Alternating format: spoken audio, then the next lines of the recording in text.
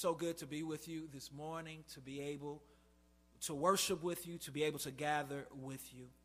Today, we are going to start a new series titled, Developing a Mature Faith. Developing a Mature Faith. This series is going to come out of the book of James.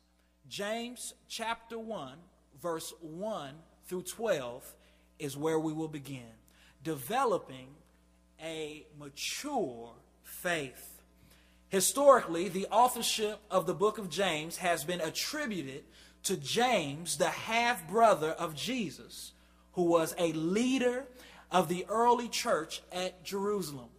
James's audience is Christian Jews that are spread out throughout the Gentile nations.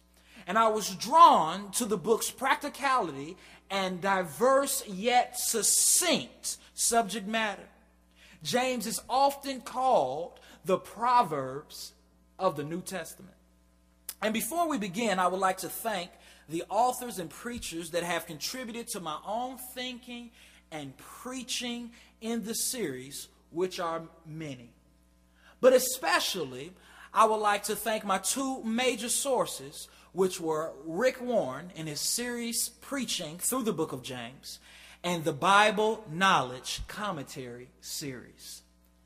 At this time, if you would be so kind to stand with me for the reading of God's Word.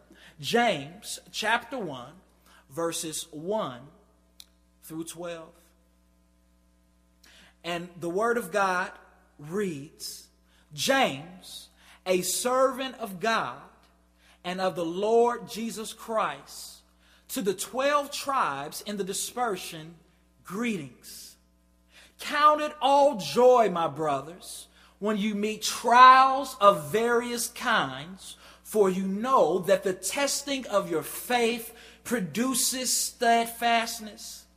And let steadfastness have its full effect, that you may be perfect and complete, lacking in nothing. If any of you lacks wisdom, let him ask God, who gives generously to all without reproach, and it will be given him. But let him ask in faith with no doubting, for the one who doubts is like a wave of the sea that is driven and tossed by the wind. For that person must not suppose that he will receive anything from the Lord. He is a double-minded man, unstable in all his ways.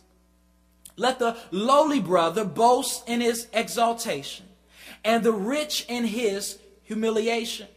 Because like the flower of the grass, he will pass away. For the sun rises with its scorching heat and withers the grass, its flowers fail or fall, and its beauty perishes. So also will the rich man fade away in the midst of his pursuits. Blessed is the man who remains steadfast under trial, for when he has stood the test, he will receive the crown of life. Today, I would like to tag this text, how to pass your test without passing out. How to pass your test without passing out. You may be seated. My first place of employment was at a Wendy's that was located about a quarter of a mile away from my home. And working there was hard work because of its location. The restaurant was always busy. And what especially made it difficult was the two store managers that worked there. They were extremely immature. And one day I did something that I regret. In the midst of rush hour, in the midst of a time that they needed me the most, I walked out and I quit. And one day my father sat me down to talk. And that day he taught me a valuable lesson. He said, son, I want you to understand this about God. God allows us to be put in situations where our faith and our character is tested. And I want you to understand that if you fail the test, God will allow you to continue to be put in similar situations until you have passed the test. And soon after, I learned that my father was exactly right. I was put in a similar situation at my next place of employment. I had a similar manager that was just repackaged. But by God's grace, I was able to do better on the test. By God's grace, I was able to pass the test. And many of us are going through some type of test right now in our lives. And what I'm wondering is, what is your current score? How are you doing on this test that God is allowing you to go through? Some indicators that we may not be doing well is this. If we find ourselves constantly complaining and griping about the test, we may not be doing well. If we find ourselves allowing the test to affect our view of God's faithfulness, we are not doing well. If we find ourselves giving up hope in the power of God and placing hope in ourselves or in someone else, we are not doing good on the test.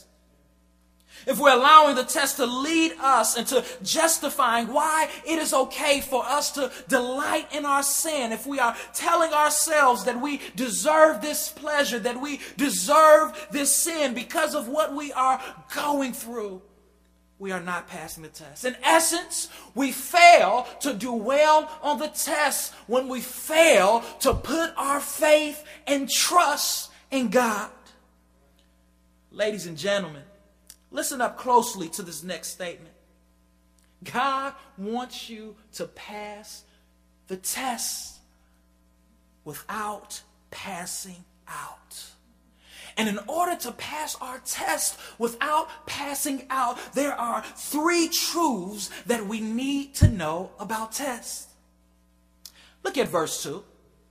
James says, "Count it all joy, my brothers, when you meet trials of various kinds." The first thing we need to do if we are going to pass the test is we must understand that tests are unavoidable. Tests are unavoidable. James says, when you meet trials. Notice that he did not say if you meet trials. He said, when you meet trials of various kinds. Tests are inescapable and inevitable. Every human being born of a woman will experience tests. Job 14:1 says, "Man who is born of a woman is full of days and full of trouble." This trouble is unavoidable. It is part of being a human being. And many of our tests come simply because we are Christian. The second thing that James wants us to know about tests is found in verse 2 as well. He says, when you meet trials. When you meet trials. The second thing we want to understand about tests is that tests are unpredictable. Tests are unpredictable. The Greek word for meet, or as some translations may say, face, it literally means to fall into unexpectedly. To fall into unexpectedly. And a great picture of this is seen in Luke chapter 10, where the same Greek word is used to describe a man that fell among robbers. Meaning that this man came up against robbers unexpectedly. And that's what James is saying here about tests. Tests occur unexpectedly. How many of you ever went out to your car one morning while you were on your way to work and had unexpected car trouble? Or how many of you ever got up in the morning and went to your thermostat to turn on the air condition only to have nothing happen and nothing come out of it? The problem with problems is this: we can't plan them. We can't plan our problems. Just as Job in the Old Testament didn't get to plan his test. Tests are unavoidable. Tests are unpredictable. And the third thing that James shows us here is that tests are diverse. Tests are diverse. Look at your text. It says, "Count it all joy, my brothers, when you meet trials of various kinds." That word various in Greek literally means multicolored. Multicolored. James is trying to show us that our tests are diverse. They are like a 64 pack of crayons. Tests come in all shapes and sizes and colors. And some tests, I've found out that some tests are life-changing or life-altering, while others are minor and minimal. And some tests you deal with, and other tests deal with you. God allows tests to come our way, diverse issues to come our way. Now, some tests come simply because we are human.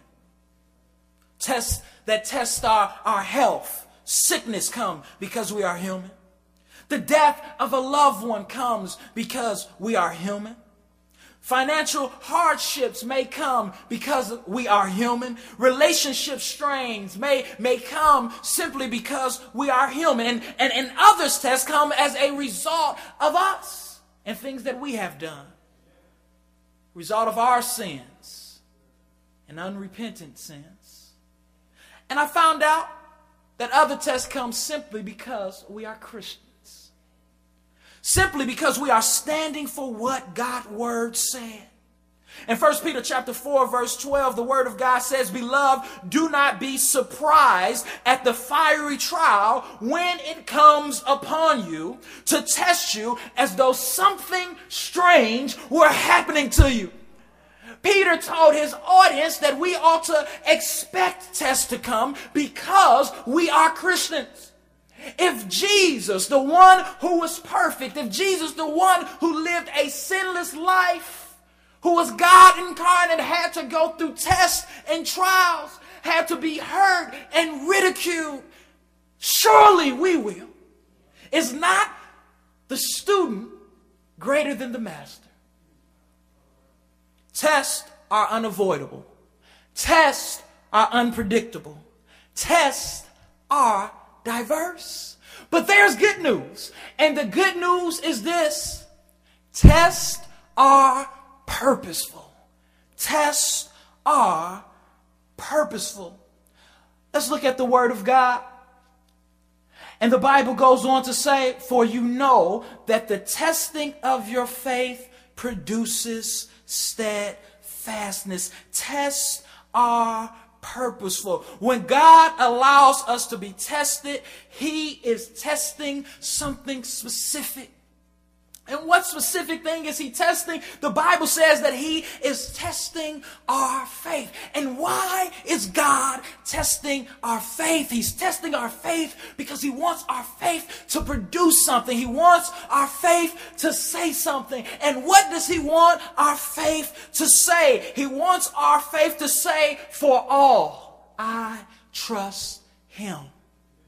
He wants our faith in the midst of the storm, in the midst of the trial, in the midst of the tribulation, to speak loudly to those who are in the world, loudly to those who are immature Christians, and say, "Look, I am standing on the promises of God. For all I trust Him." If God did not allow tests to come our way, if God did not allow times of difficulty and trials to come our way, our faith would speak, but our faith would not say what He wants it to say. Our faith would say, "I'm the man." Our faith would say, "I'm strong enough." Our faith will say, "I'm smart enough. I can figure it out." But God designs tests for His children, for His believers, and allows them to come in order that we would say, "Abba, Father, Help me, Father. Our tests may be difficult, but our tests are purposeful. They're to purify us, to make us to look more like Christ. James here says that God tests our faith in order to produce steadfastness. In order to produce steadfastness. And the question that we have to ask ourselves is what is steadfastness? Steadfastness is endurance. It's endurance. He tests our faith in order to build up our endurance. It's literally staying power. God allows us to go through tests in order to grow our staying power, which means in order to help us to stay fixed on His purpose. Our purpose is to glorify Him and to fulfill His purpose. And He allows us to go through tests in order that we will become steadfast and unmovable, in order that we will be fixed on His purpose. And His purpose is to glorify Himself through us. When a high school cross-country coach gets his freshmen, they are probably out of shape. They probably show up to the practice ready and willing to work, but they have no idea what he has in store for them. He looks at them and he tells them, he says, go and run 2 or 3 miles. And most of the freshmen probably are complaining because they hadn't run all summer to prepare themselves. So they go and they run those miles and they come back and they say, man, that was a workout. But do you know that coach is strategically going to test them vigorously throughout their practices, because he knows that by the end of the season, he wants them to be able to run 8 or 9 miles without quitting. And by the end of the season, those 2 miles that they had to run in the beginning of the season is a cakewalk compared to what they're running at the end of the season. And that is exactly what God does in our lives, in our hearts. When we first come to Christ, we don't have a lot of endurance because we don't have a lot of word. When we first come to Christ, we are not as steadfast as we need to be. But God has a plan for us, and His plan is to use us to reach the nations, to reach the world. But in order to get us to that place, He has to take us through some vigorous tests, through some vigorous trials. And we continue to go through these vigorous tests and these vigorous trials until we reach the finish line, which is the New Jerusalem. A coach does not want his players to go out during that race or meet and embarrass themselves or the school. So he prepares them during practice. And God does not want us to go out to our workplace and go before our families and embarrass Him, His name, His church, or ourselves. So He allows tests to come daily to shape and to chisel us to be what He has called us to be. The testing of our faith produces steadfastness. And steadfastness produces something. What does steadfastness produce? Look at verse 4. And let steadfastness have its full effect, that you may be perfect and complete, lacking in nothing. Lacking in nothing. Go down to verse 9. Let the lowly brother boast in his exaltation, and the rich in his humiliation, because like a flower of the grass, he will pass away. For the sun rises with its scorching heat and withers the grass. Its flowers fall and its beauty perishes. So also will the rich man fade away in the midst of his pursuits. James is showing us here that God allows our faith to be tested in order to produce steadfastness. And when steadfastness has taken its full effect, we will be perfect and complete. Now, perfect and complete does not mean, James is not saying that we will have sinless perfection. He's not saying that because God never says that. Throughout the scripture, God is clear that all have sinned and fallen short of the glory of God, and that as long as we are on this side of heaven, that we will fall short. But what James says in James chapter 3, he lets us know even more so that he's not saying that. He says we all stumble in many ways. This term perfection means that steadfastness brings forth spiritual maturity and wholeness. It brings forth spiritual maturity and wholeness. A person is not perfect. A person will never be perfect, but God sends storms our way in order that we could trust him who is perfect. And God is trying to get us to a state of maturity where we can say, like Paul, that in every situation I have learned to be content. I know how to be brought low, and I know how to abound and all in any circumstances. And I have learned the secret of facing plenty and hunger, abundance and need. God is trying to get us to a place that no matter what is going on in our lives, we are acting with a spiritual maturity. Spiritual maturity. It's interesting as we look at verses 9 through 12, because some people in reading the book of James thinks that James here is switching subjects. They think that James is now talking about something completely different, that now he is talking about the rich and poor, and he's talking about poverty and all of these other things. But James here is talking about the same subject. In fact, he's really illustrating what he's been saying in the verses before. James takes two types of people. He takes a poor person who is in Christ, and he's taking a rich person who is in Christ. And he is showing that through the test, through these trials, God is doing something great in both of them. The poor person who has no material wealth, who doesn't have many material possessions, through his trials, he learns to depend and trust on God. He comes to a place of exaltation when he realizes that in Christ he has more than he would ever have through the possessions of this world. He is exalted because he realizes that the one true value that he does have, it could never be taken away. Do you realize that? Do you realize that what God has did in our lives and what God is doing and what God has done is working in such a way where we are seeing Christ's value more and more? And when things come against us, when things are taken from us, God is working in such a way in our lives where we are coming to realize that to live is Christ and to die is gain. That naked I came into the world and naked I will leave.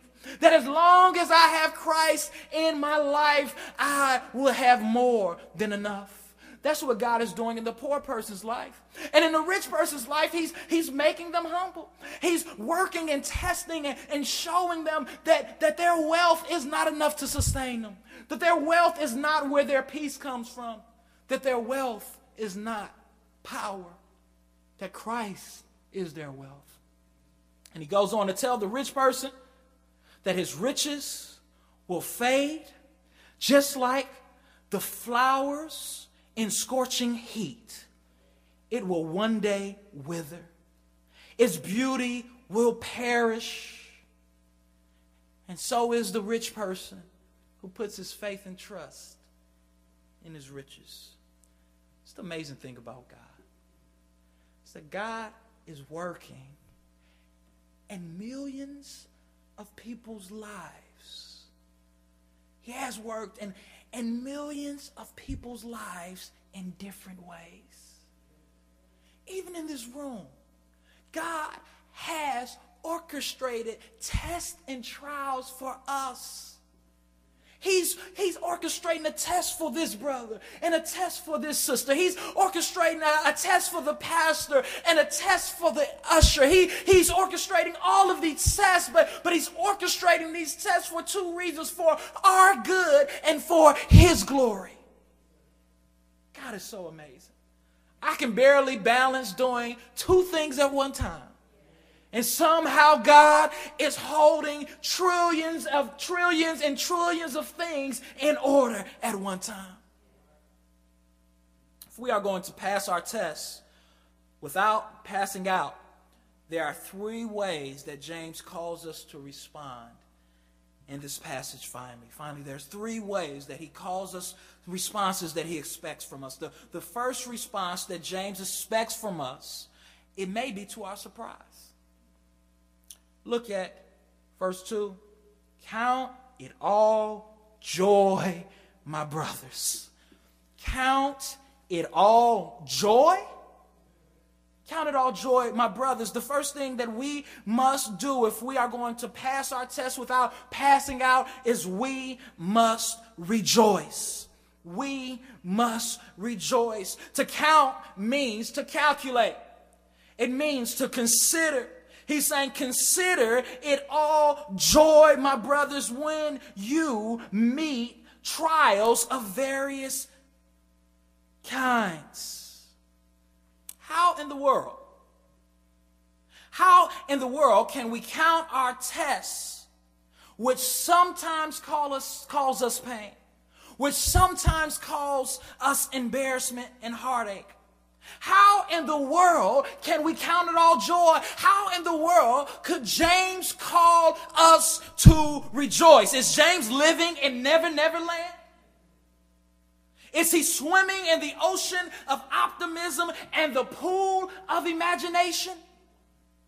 How in the world can he call us to do this? Well, let's look at the text real quick. In verse 3, James tells us the secret to responding this way. He says, for you know. For you know. And here's the good news to you today, is that just like James said, for you know, we already know.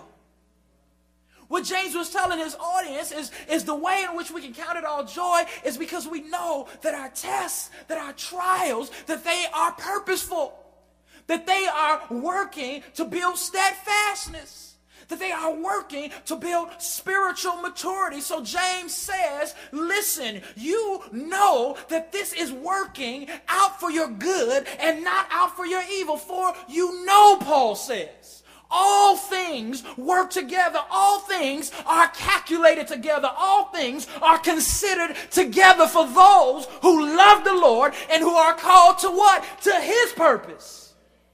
To his purpose. James says we can rejoice because we know that all things are working together for his purpose, for his good,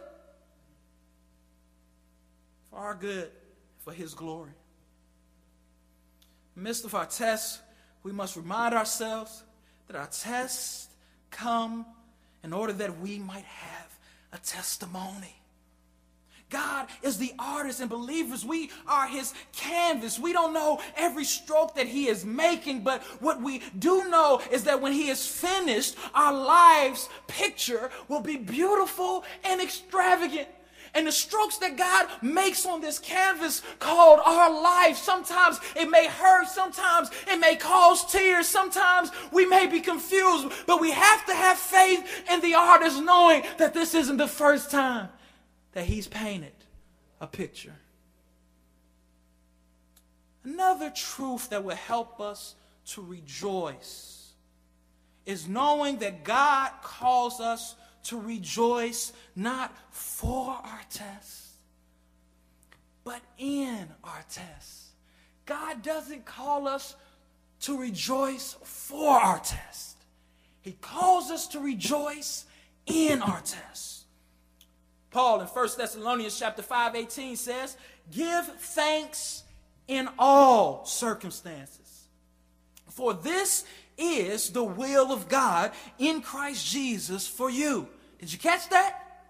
Did your neighbor catch that? Shake your neighbor. Make sure they're woke. I don't want them to miss this. God is saying to us that we are to give thanks to him in all circumstances, not for all circumstances, but rather in all circumstances. I'm so glad that the Bible throughout the scriptures that it says in and not for. If it said for, I would have to do some serious fasting, and you would too. It'd be hard to rejoice for sickle cell. It'd be hard to rejoice for the death of my wife. It'll be hard to rejoice for the death of my parents. It'd be hard to rejoice for my car trouble, for my baby mama drama. That would be hard, but I can rejoice in my trouble. And the reason I can rejoice in my trouble is because I know that I serve a God that steps in the fire with me. Steps in the fire with me. God wants to make us mature. He wants us to come to a place where we can rejoice. And the key to rejoicing is remembering that God's desire is that we pass the test and not that we fail it. Rick Warren noted that through trials, a person will become either better or bitter. A person will either become better or bitter. The difference between better and bitter is in the letter I. Rick says that I makes the difference. The I is you and my attitude. In the midst of your trial, in the midst of your testing, what will you do with your eye? What will you do with your attitude? I pray that you would choose to respond like David. Do you know what David did with his eyes throughout the Psalms? He took his eyes and he put it with the praise. He said, I will bless the Lord at all times. His praise will continually be in my mouth. I will bless the Lord. I will enter into his gates with thanksgiving, into his courts with praise. Be thankful and bless his name. He took his eye and turned it to praise. Took his eye and he turned it to praise. The second key to passing our test is that we must make our requests. Verse 5. Not only must we rejoice, not only must we take our eye and put it with a praise, but we also must make our request. Verse 5, the word of God says, if any of you lacks wisdom, let him ask God, who gives generously to all without reproach, and it will be given him. James says, not only must we rejoice, but we also must make our requests. We must simply pray. We must pray to God for wisdom. In the midst of our trials, in the midst of our tests, our first inclination is normally to run to someone else, to see someone else look in our eyes and give us comfort. That's our first inclination. But James is saying, go, run to God. Run to God. Go and tell him what you need. The reason that we are in this test, the reason that we are distressed and anxious in this test is because we're lacking something. And James says, go to your Father and ask him for what you're lacking. What are we lacking when we are distressed? What are we lacking when we are anxious? What are we lacking? We are lacking wisdom. James is telling us that when we become stressed because of our tests, we must not resolve to alcohol. We must not resolve to pills. We must not resolve to marijuana. We must not resolve to sexual pleasure outside of marriage, but rather we must resolve to go to God and pray for wisdom. And why should we pray for wisdom? We should pray to God for wisdom because wisdom is the ability to do things God's way. Wisdom is the ability to do things God's way. And as Christians, through our tests, that's what we want to do. We want to do things God's way. We want to respond in a way that pleases God. And you can have all the knowledge in the world, but without wisdom, we can't please God. James says in James chapter 2, verse 19, he says these words. He says, listen, he said, the demons know that there is a God and they tremble. But the demons aren't saved. The demons aren't God's children. It takes more than knowledge to please God. It takes wisdom. It takes wisdom. Perhaps that's why the Proverbs, the author of the Proverbs is constantly telling his audience that wisdom is the key principle. Wisdom is the principal thing to be sought above all things. Proverbs chapter 4, verse 5 and 7 commands, get wisdom.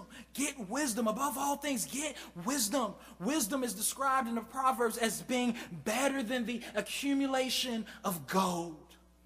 True wisdom comes from God. When we seek God's wisdom through prayer, we will experience God's peace. The beautiful thing about this is that God makes a promise.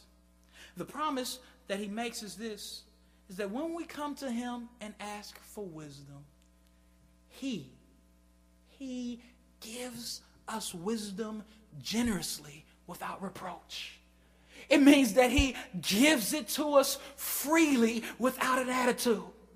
Isn't that something? We can go and ask someone else for something that loves us, and they may give it to us, but they may not give it to us with the right attitude. God, when we ask him for wisdom, he gives it freely. He gives it in abundance. He gives us enough to make it through our test, and he gives it without reproach.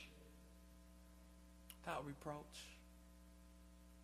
God makes a promise that if you ask, I will give it. Just like he did with Solomon. We see King Solomon, and we know that he, as a young boy, takes over his father's kingdom. And God comes to Solomon in a dream and basically gives Solomon one wish. What would you ask God for if you had one wish? Solomon, ask anything from me and I will give it to you. What does Solomon ask for? He asks for wisdom. Lord, give me wisdom. And God says, Solomon, I will give you wisdom. Not only will I give you wisdom, but I will give you the other things that you could have asked for. God is pleased when we come to him as his children and we say, God, give me wisdom. Give me wisdom. God gave Solomon wisdom. The Bible says that people of all importance would come to Solomon to seek his wisdom. Queens came to Solomon just to see what God was doing in his life. And God can give you wisdom as well. The next thing that we must do if we're going to pass our tests without passing out is that we must relax and rely on God. We must relax and rely on God. Those who are granted wisdom are those who come to God asking in faith. Look at verse 6.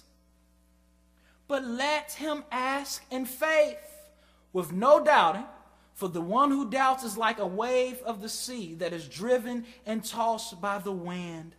For that person must not suppose that he will receive anything from the Lord. He is a double-minded man, unstable in all his ways. The Lord is saying that when we come to him and ask for wisdom, we must ask in faith. We must ask in confidence. He wants us to come to him boldly before his throne of grace. He wants to come to him, us to come to him with reliance and an understanding that he is our Father.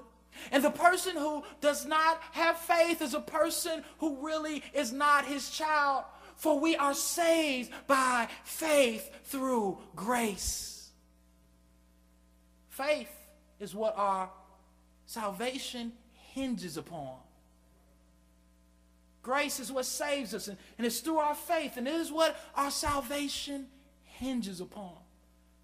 The writer of Hebrews says that without faith, it is impossible to please him.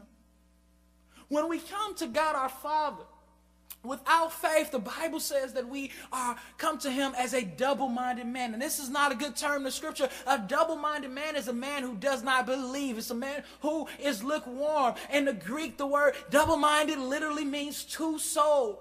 Today is what we would call somebody being two-faced. When we come to God and when we stand before him and when we pray, Lord, help me in this situation, give me wisdom. But when we get up and we're still stressed out and we're going to everybody saying that I prayed to God, but he's not doing nothing and I don't know if he's going to make a way, God said we are coming to him and we are being two-faced. And a two-faced person is not someone that pleases us. God says, when you come to me, relax Relax. Get up and know that I have heard you. Get up and know that you can rely on me. Get up and know that my promises are true. Get up and know that I will come through for you. Don't come to me like a staggering drunk. Don't come to me with no confidence like an unbeliever. Know that I am your Father. And if we stop for a second and be honest with ourselves, anytime we have ever needed anything, God came through. He may not have come through when we wanted him to, but I tell you, he was right on time. He was right on his schedule, and his schedule is the schedule that matters. And me and you, we've got to learn daily to take our requests before the Lord. We've got to learn daily to rely and relax in him. We've got to learn daily to go and ask him for wisdom. I'll tell you, if this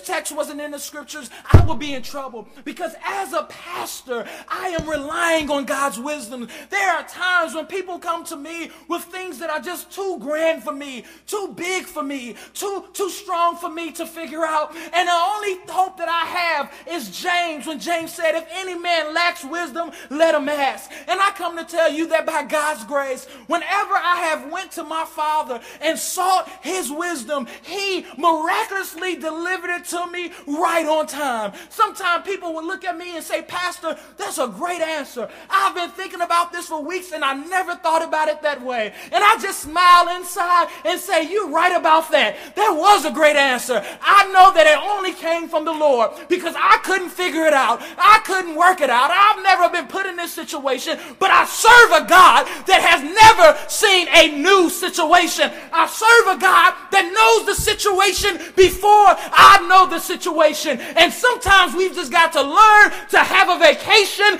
in the middle of the week. Sometimes we've got to learn to go in our secret place under the wings of the Almighty and relax and rely on him and quote some scripture to ourselves and say, trust in the Lord with all your heart. Lean not to your own understanding, in all your ways acknowledge him, and he will, not he might, not he may, but he will direct your paths. He will give you and me wisdom. Our answer from God depends on our assurance in God. Our answer from God depends on our assurance in God. If we are not sure when we come to God, we will be affected. Blessed is the man who remains steadfast under trial, for when he has stood the test, he will receive the crown of life which God has promised to those who love him. That is the result. That is the result of rejoicing. That is the result of requesting. That is the result of relaxing. And that is the result of relying. The result is that one day we will receive the crown of life. The crown of life is speaking of eternal life. And we will receive it because we withstood the test. We will receive it because God has promised it to us. We will receive it because we love him. Do you love God enough in the midst of your tests to obey his word? Rejoice, request, relax, and rely. That sounds good. Rejoice, request, relax, and rely. Rejoice, request, relax, and rely. And the result is eternal life. May God give us the grace to apply this to our lives. Gracious Father, I pray that you will allow this word to mature in our hearts. Times, Father God, when we forget this, I pray that you would give us the grace in due time to remember it. Pray, Father God, that you will give us the grace to snap out of it before we respond immaturely or prematurely to something. That you will help us, the Lord, be conformed to the image of your most beautiful and holy Son. A Son, Father God, that was willing to put his life on the line for us. Give us the grace, Father God. I beg you, Lord. to help us to have a mature faith, to develop a mature faith, a faith that pleases you, a faith that walks it out, a faith that works it out, Father. Lord, we can't become anything more than you allow us to become, and we pray that you will continue, Father God, to give us the peace and the grace to become what you have designed us to become by grace. Thank you, Father. In Christ's name we do pray. Amen.